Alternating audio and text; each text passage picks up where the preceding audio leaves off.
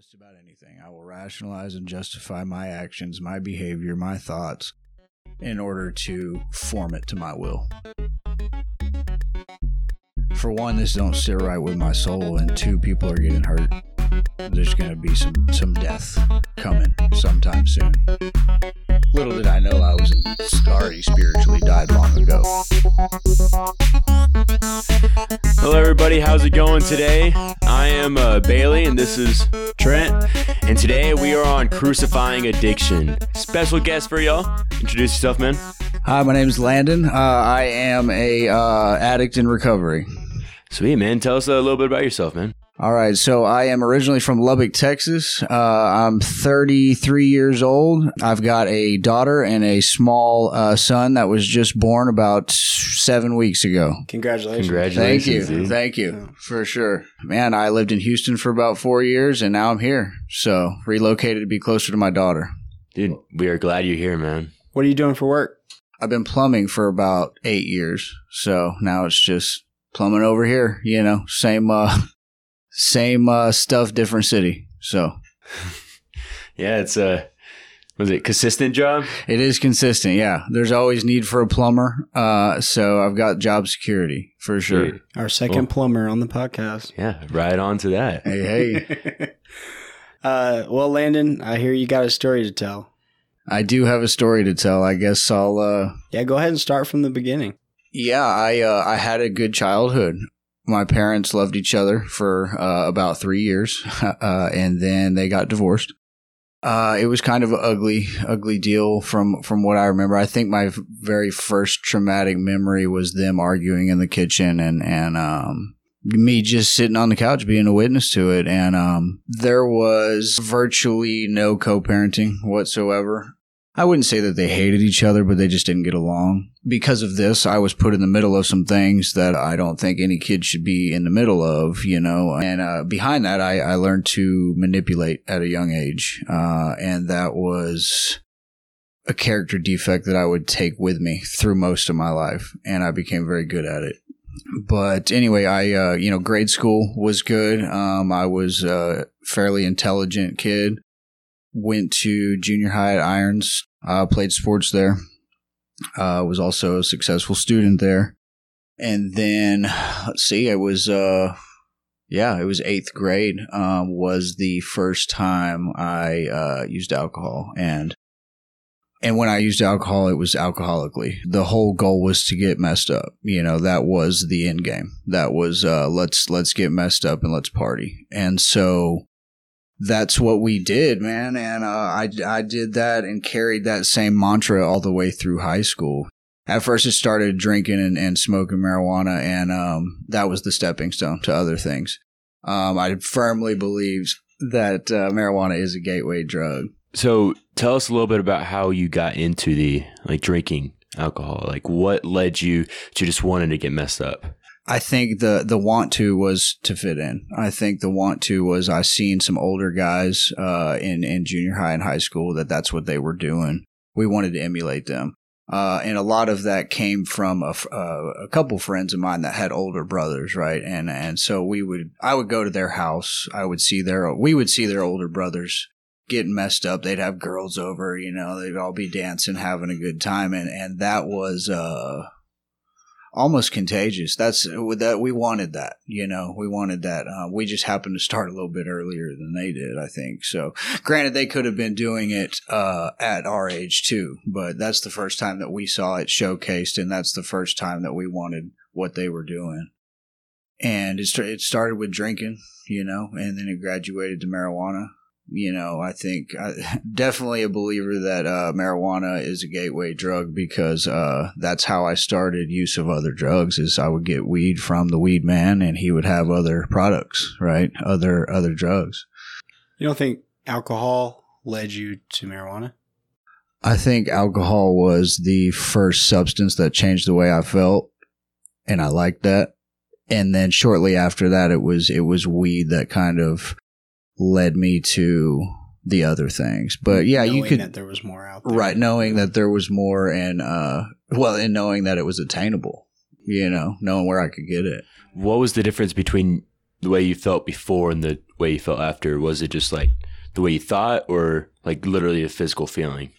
So I would say it was more of a social anxiety feeling. Like it was a lubricant. Alcohol and weed was a lubricant. It was a means to talk to more girls. It was a means to fit in more. It was a means to be the wild, cool kid, if you will. And there was a group in my high school that was known for that, and that's just, I think it started off as experimental and it led to some worldly things that I wanted. And so I kept doing it. Where was your relationship with Christ at the beginning and going through school? Man, this is a tough one. So I was, on Dad's side, I was raised Catholic. On Mom's side, I was non-denominational. And so there was some confusion there regarding organized religion, mainly.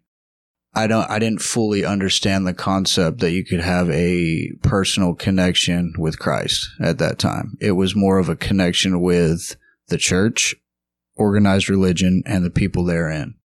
There was no action on my end to improve a relationship with Christ.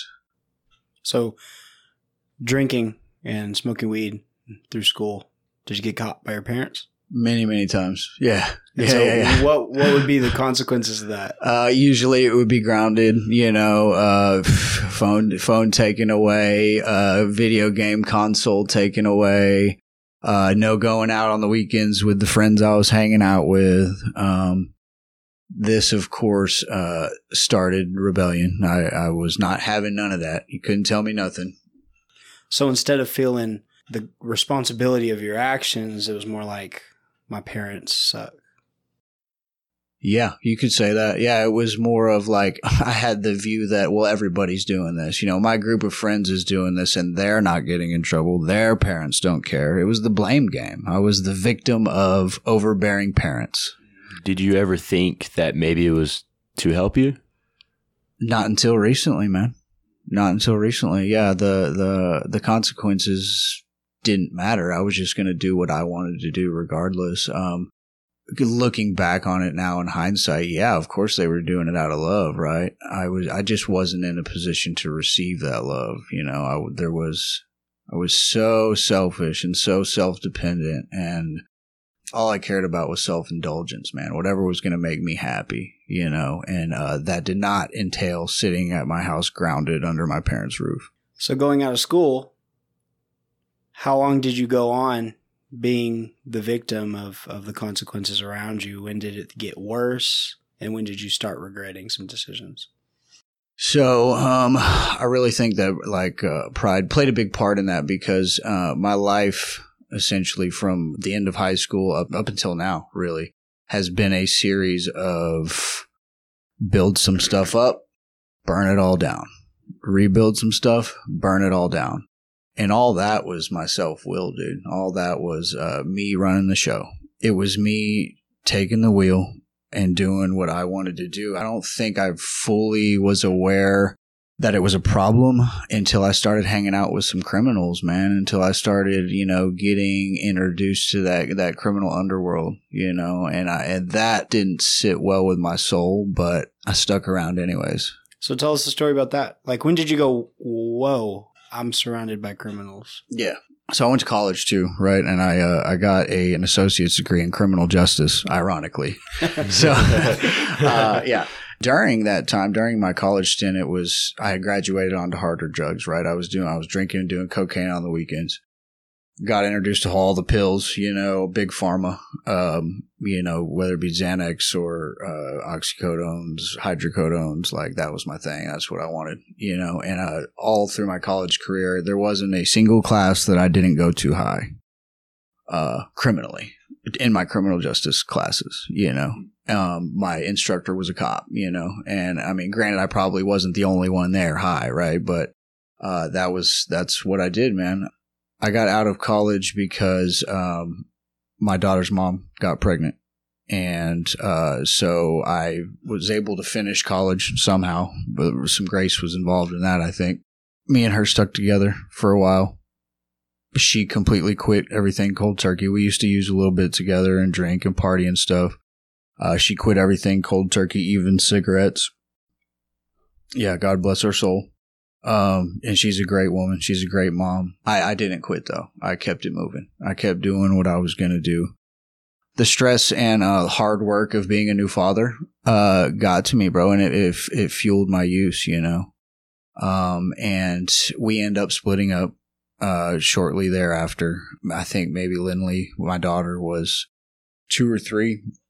It's kind of vague, man, because I was really out there. There's a lot of stuff I don't remember during that time period.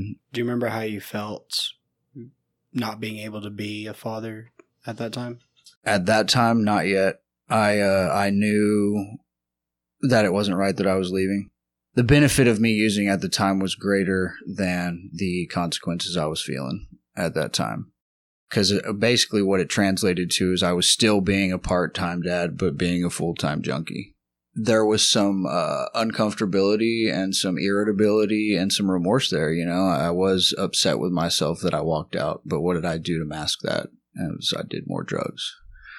Did you ever realize that you were, or it sounds like that you spent more time being a junkie than being a father? So in the early years, I was a good dad. So, you know, those first 3 years, I was there, I was present. But after me and Courtney broke up, it took a turn for the darkness, you know. Yeah, complete lack of being a father. You know, I would have her during some active addiction from age 3 to 7. I would have her on some weekends, and you know, I would be using, and she would be with me, you know. And so, yes, I was there physically, but I was not there emotionally, spiritually, even mentally, as a father. And I can't get those years back. And there's some regret there, man. There's still some guilt, some shame, those things that come with being, well, they come with not being a father, you know, when you're supposed to be. So to get back to the criminal stuff, you know, once we broke up is when it really took a turn for the worst. And, I started hanging out with some people that I wouldn't have necessarily hung out with otherwise. You know, they had the stuff I wanted, and I was going to hang out with them and manipulate and exploit them to get what I wanted, you know. And so that's what I did. And, you know, it started light, you know. I got introduced to some harder stuff. You know, I got introduced to some methamphetamines, and started hanging out with that group of people, man. And I'll tell you what, man, that was probably the first time I really seen some evil stuff too, in that underbelly, in that criminal underbelly, man. I'm talking about some violent stuff. I'm talking about, you know, some people getting very, very hurt with weapons, and some things were not okay, you know. I was there to get high, man, you know, and they were there to get violent, you know. We were both in the same place, but for different reasons. And so I started hanging out with some gang members too. And they were part of the Aryan Circle. And I was like, from the exterior, I looked like a rich white kid, you know. And so they approached me and they said, "Hey, you want to sell some dope for us?" And me thinking, well, yeah, I get free dope out of this, right? You know, so I'm all about it. And of course, I did happen to know some college kids, you know, and I had grown up in Lubbock, and so I knew the crowd that was going to want the drugs, right? And so I started to hang out with them. I started selling their dope. They wanted me to join the gang and stuff, and I was never about that life, you know. I declined the offer, and so they call it an FOF, which is friend of the family. So that's what I was. And basically what that entailed was they give me X amount of drugs every week, and I go sell them and bring back the money, you know. And so what I didn't know at the time was all the shit that came with that, which was running guns I used to drive guns from Lubbock to Odessa. I used to drive large amounts of dope from Lubbock to Odessa. And so with that comes a lot of fear and anxiety, especially when you're on meth, lots of paranoia. I quickly realized that, you know, this ain't for me, you know. I was in it for the money. I was in it for the dope. I also witnessed a lot of, like armed robberies, kicking people's doors in, and, you know, people getting tasered and zip tied and held up at gunpoint. and robbed for all of their belongings, you know? And I was actively choosing to do this, man, all behind getting high. And at that point is when I noticed, like, hey, man, like, for one, this don't sit right with my soul, and two, people are getting hurt, and three, like, there's going to be some death coming sometime soon. Little did I know I was already spiritually died long ago. My relationship with God up to this point had been very non-existent. I knew I had a God concept, right, because of the church that I was brought up into, the Catholic and the non-denominational. I knew there was a God, right? My problem was that I had no connection to him, didn't try to form a connection with him, and, you know, that little God voice that you have inside, I didn't listen to it ever. It was Landon's voice running the show. Self will run riot, like they say in the program. I'll hear God speaking, and I'll see some signs and some synchronicities, but I'll discount them. Well, it's coincidence, and, you know, I don't believe in coincidence today. But, like, I would write it off. I would justify and rationalize, which was just another form of the disease of addiction. You know, I will do that to just about anything. I will rationalize and justify my actions, my behavior, my thoughts in order to form it to my will. So what took that train off the rails? The criminal activity, the running and gunning, and literally running gun. And yeah. What took that off the rails? What was the big change from that environment? Let's see. Set the scene, I guess. I was in Lubbock. I went to a house party out in Slayton. This was a different group of friends. This was no gang members involved in this one. This was kind of like my high school / work crowd is who I was hanging out with at this time. I end up driving my car home after a long night of drinking and cocaine and beer pong. I'm driving home. I had some Xanax. I took some Xanax before I got home. It's about a 20-minute drive to the house. And I end up falling asleep at the wheel, swerving to oncoming traffic. It's about 4 a.m. Thank God there was no traffic out. I was literally one of the only people on the road, you know. And so I end up falling asleep. I drive my car off it's probably about an 8 or 9 foot drop. I drive off a drainage culvert and bottom out and break my front axle. My car careens into a front yard of somebody's house. And this, I think, was a spiritual sign too. I still have a hard time wrapping my head around this one, but I basically careen up into somebody's front yard and they have a bird bath, right? And I hit the bird bath, a big concrete bird bath. And I hit the bird bath, dude, and on top, of course, there's an angel that comes down and lands right on my hood. And at the time, dude,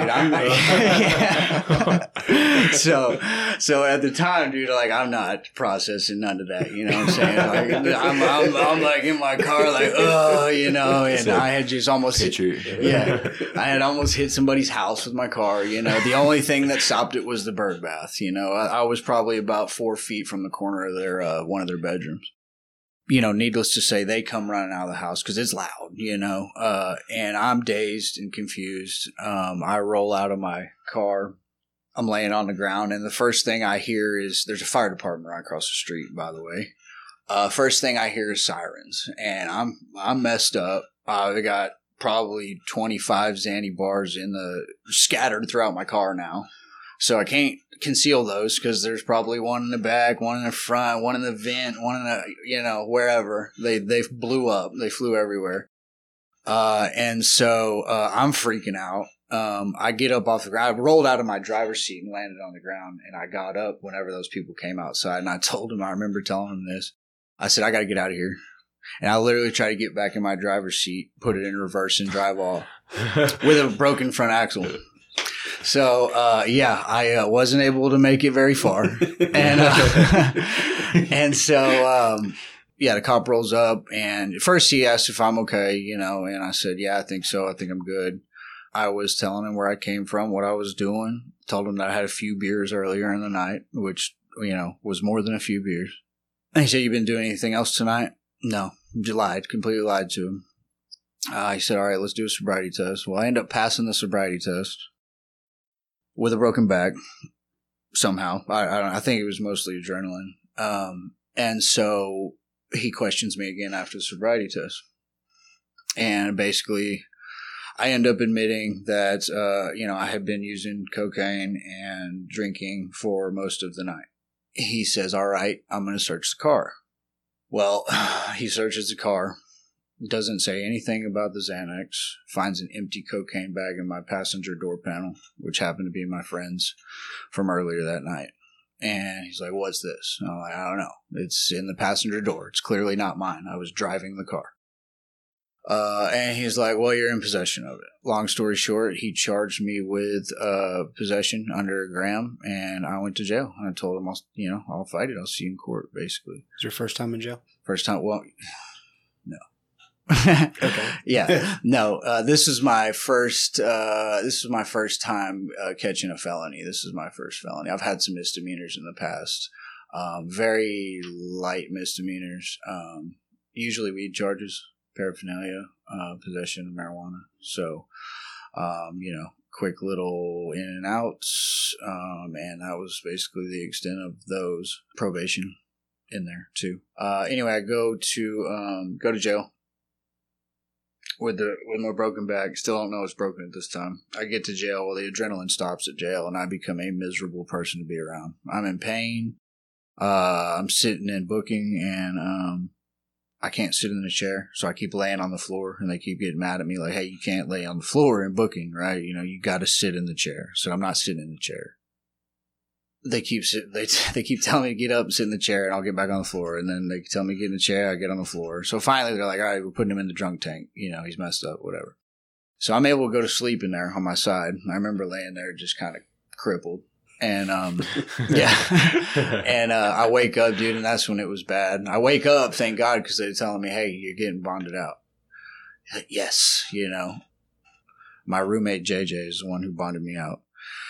I go home, I get back to the house, and at this point, the Xanax is still on me. Like, all I want to do is sleep. So I get to the house and go to sleep. I wake up maybe 9 hours later.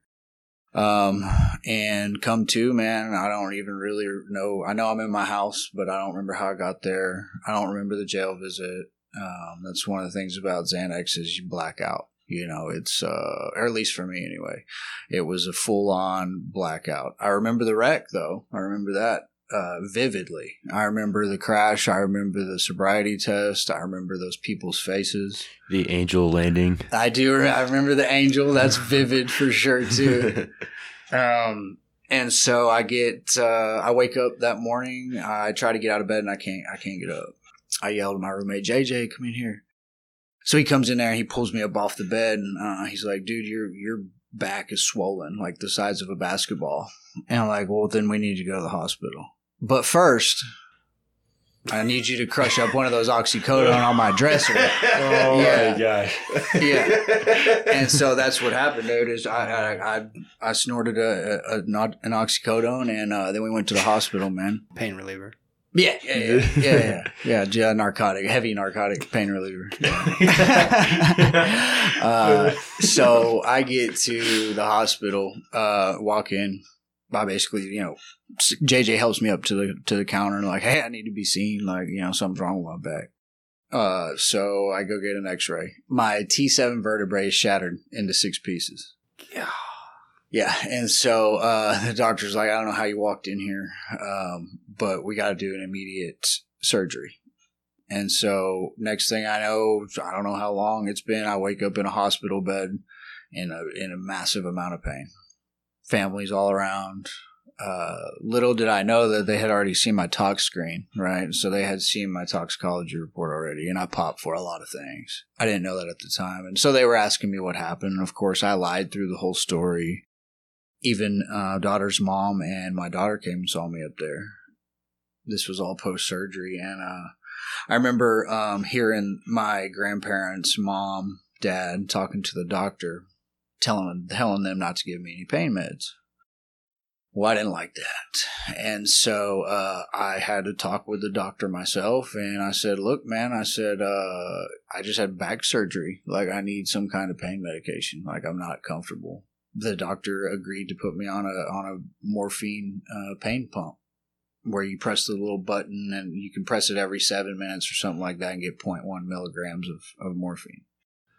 So I'm sitting in there and I got my way, I got timing that. it every 7 minutes. Oh, no, it gets better, right? So I found out you can pinch the hose of the morphine drip. So if I wait 21 minutes, I can get 0.3 milligrams of Dilaudid or morphine instead of the 0.1.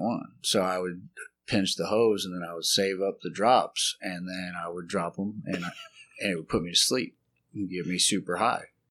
And so even in a massive amount of pain, dude, the addiction was full-fledged. Yeah. I mean, full on me, dude.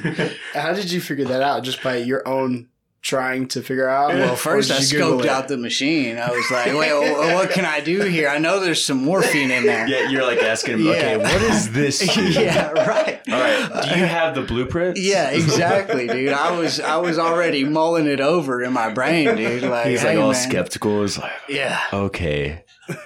What do you do? Yeah, exactly, dude. And I figured it out, right? But I get out of the hospital. So it's a long little recovery. I remember them also telling the doctor not to send me home with any pain medication. And the doctor kind of agreed. He gave me some very mild painkillers. They were 5 milligram hydrocodones, which at that time I could take probably 15 of those in one sitting and not be high. My tolerance had grown so much that it was taking large amounts of opiates to get me to the level I wanted to be at. Did you just go right back to doing what you were doing? Yeah, day 5 out of the hospital, maybe day 4. Called the street dealer to come drop off some pills. After I was at my grandparents' house at this time, and I would wait till they went to sleep. And then I'd call the dope man and say, "Hey, come through." And then it's me on a walker going out the front door, dude, and anything to get it, bro. And to go back to the dope charge, during my recovery process, I ended up getting a court date. They wanted to give me 9 months probation, 9 months probation deferred adjudication. It was either that or fight the case. That's a good deal. Yeah, and so I took it. I took that deal. I signed on that deal. I think reflecting on it now, I think that in the hospital that day is probably when I really realized that the opiates were a large problem. There's no reason I should be pinching the hose. There's no reason I should be calling the dope man 4 days out of the hospital. But it didn't matter. I was so sick. And by sick, I mean spiritually sick, mentally sick, that the consequences didn't matter. Again, I'm going to do what I want. I'm going to feel the way I want to feel, and I'm going to go by any means necessary. I'm going to get what makes me feel the way I want to feel. 2 things in my life have ever mattered, and it's the way I feel and the way I'm going to change that if I don't like it. And so that's where I was at, dude. I was in that vicious cycle of I don't feel right, so I'm going to change it. I don't feel right, so I'm going to change it. And that came in the form of opiates for me for several years. And did you ever feel right without changing it? No. I was in so much personal anguish and torture without the pills that I went to any means necessary to get them. Yeah. And never took the time to get to the why. Why am I masking this? Why am I covering this up? Why do I have to change the way I feel? Okay, so your conscience is rocked now. Right. What's the next roadblock? When does it change? Next roadblock, well, there's several. Still not a very good connection with daughter. And then I was on probation for those 9 months. Well, the first 4 months went well. Didn't really have any UAs, just kind of coasted through it, really. I mean, I did a little bit of community service, and I paid my dues, really. I think the state of Texas is worried about the money. So I paid, and they left me alone for a while. Well, as UAs finally come, and I'm not clean. I fail a couple UAs, and then I realize, hey, I've got to stop doing these opiates, I'm also smoking weed at this time. That was kind of a constant through my whole career as a drug addict. So I knew I had to stop smoking weed. I knew I had to stop taking opiates, or I was going to go to jail. I try to get off the opiates. I substitute with meth. I go back to the friends, the gang friends. And I figured, well, if opiates and weed are my problem, I'll put those down and pick this up. again, of course, it makes no sense now. It's insane because I'm obviously going to fail the UAs for that too. But I figured if I can do a little bit of meth and time it, it'll be out of my system in three days, and time it with when my drug tests were going to happen. Well, the problem was I couldn't stop. Can't keep your days together. No, I can't keep my days together. There was no, I didn't want to stop, dude. It was just kind of like, let's do this, and then I'll face the music when it comes to that time. Was there a moment that you had with God ever during this time? That didn't really come until I went to prison. Once I failed enough drug tests for probation, they revoked my probation. So I went to jail again. Basically, if you're on probation, you go to jail, you sit in jail until they decide if they're going to reinstate your probation and you go back on probation, or they send you to TDC. So I sat in there. They came at me with an offer. Hey, we'll reinstate your probation, but we're adding X amount of time to it. And I said, well, y'all, I'm going to go sit in jail and serve my time and not be on papers when I get out. I went and served 9 months state jail at the Formby Wheeler unit in Plainview. Did you stay sober in prison? Absolutely. I didn't even smoke a cigarette or take a dip or anything. Awesome. How was that? It was different, man. The only way I can explain it was there was some peace there. There was some gratitude there that I was clean, and that, I withdrew from heroin and pills in county. Those 100 days I was in there, the first 3 weeks, dude, I was a problem, dude. I couldn't get off the bunk. I was weak. I was shitting all over the place. I was fever, cold chills, didn't want to shower. I was a problem, dude. They literally had to pull me off the bed and tell me to go wash myself because I was so sick in there. And so I get through, or I go to state jail and I'm clean, I'm sober. This is the first time that I allowed the God voice to tell me something. First time I listened. Is that what allowed you to stay sober in there? No. Okay, so still your willpower. Yeah, absolutely. I had reopened the door to connection or communication, at least with my daughter's mom. Sending my daughter pictures, and I had her portrait drawn and stuff like that, and we would talk on the phone. I had a phone time in there. For whatever reason, my willpower, I think, aligned with God's will there for a little bit, and I ended up reading the Bible cover to cover in jail, or in state jail. No idea what I was reading. I knew that there was wisdom in it. I knew that there was something I needed to take from it, but it was confusing for me at first, but I did the best I could. And thank God I had a study Bible that was given to me that broke down some things for me. I got out of jail. Grandparents scooped me up, took me back to their house, and was clean for about another week or two. Week or two? Yeah. Once I got out, put the Bible down, didn't pick it back up for a while, man. Did you have this what am I doing moment going back? There was a little bit of that, but it became autopilot real quick. I had gotten so used to that way of life, doing what I wanted to do. Self-will again, it took over, man. Complete lack of prayer. There was complete lack of trying to renew that connection on a daily basis. There was lack of spiritual maintenance. Yeah. And so I think that's when the transition came. It became a thing of like, I'm going to do what I want to do.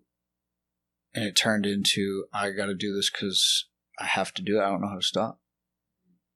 Yeah. It consumed my lifestyle, my family life, any resemblance of a relationship that I cared about within the family was gone. Hopelessness is starting to set in. Mm-hmm. Yeah, definitely. Yeah. Hopeless, self-pity. Dude, that's one of the worst feelings that fueled my addiction for quite some time was self-pity. Poor me. Here I am again. Why am I doing this? Why aren't you being a dad? And I didn't have the answers to those questions. I just knew that they were questions and I couldn't answer them. And so what am I going to do to not feel that pain? Turn back to my old ways and do what makes me feel better temporarily, right? Until it comes back on, then I'm using more. Then it comes back on, then I'm using more. So I'm caught in this loop of numbing emotion and then feeling emotion, then numbing emotion and feeling emotion. So Anyway, I, of course, go back to my drug of choice, which is opiates, which came in the form of heroin this time. A lot cheaper than Big Pharma, a lot cheaper than buying pills. Had a buddy that was already in the mix. He taught me how to use needles, and that's when I first started IV. IV use, how far down does that take you from all the other external uses? I would say that unleashed a monster that even myself wasn't prepared for. I had already been through some things, right? But that using a needle was the game changer for me. It really took me down to the depths of hell, dude. At the time, while I'm in it, right, it was the greatest thing ever. It's the only way to use drugs is with a needle. You get the best feeling, it's very euphoric. It brings you back, man. You want more. I got stuck in that cycle as well, man. And of course, I run out of money pretty quickly. And so I go back to the meth friends, and I know I can sell meth to get some money to buy my heroin. And so that's what I did. I went back to the circle members, and they put me back on in the meth game. And what I would do is I would smoke meth, stay up for 3 or 4 days, and serve all the tweakers, and make enough money to re-up, and then also make profit enough to get all the heroin I wanted. And then go check out. Yep. And then I would come home after day 3, day 4 being awake and shoot heroin to go to sleep. And I would be out for probably 18 to 26 hours and wake up and do it all again. That lasted for about 2 years. Man. And I was emaciated, dude. I was sick, physically sick. I lost a whole bunch of weight. I wasn't eating. I remember just waking up sore, dude. And I didn't even do anything. Rode around in a car all day selling dope. And I lost it was probably 110 pounds. Yeah. I can't even imagine. So when did you surrender? So during that 2-year endeavor where I'm doing meth and heroin and toggling between the two, I catch more charges.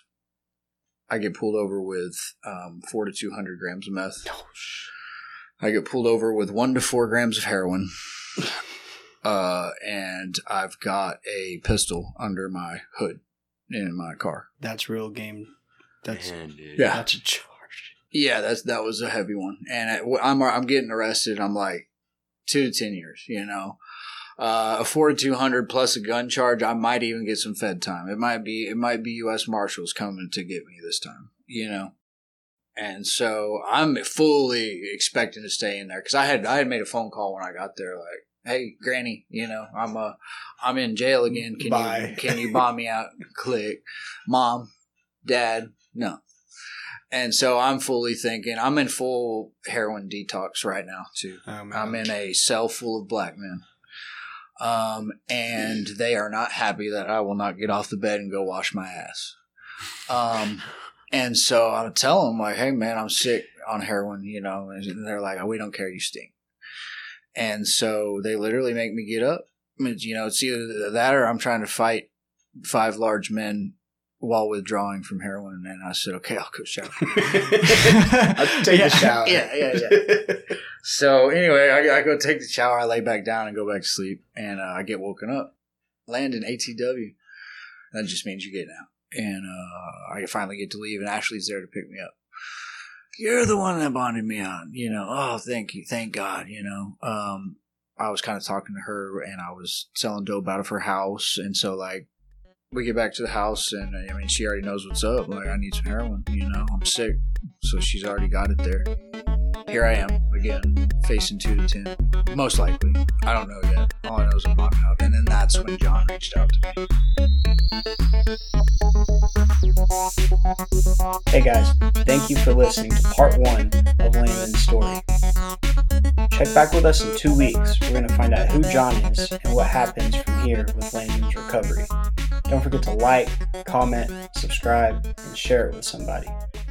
Again, thank you for checking us out, and we'll see you again in 2 weeks for part 2. I blame the cops, dude. I'm like, "Y'all are ruining my life." I remember saying that to him, dude. And they're like, "No, you're ruining your life." Like, okay, yeah. And so.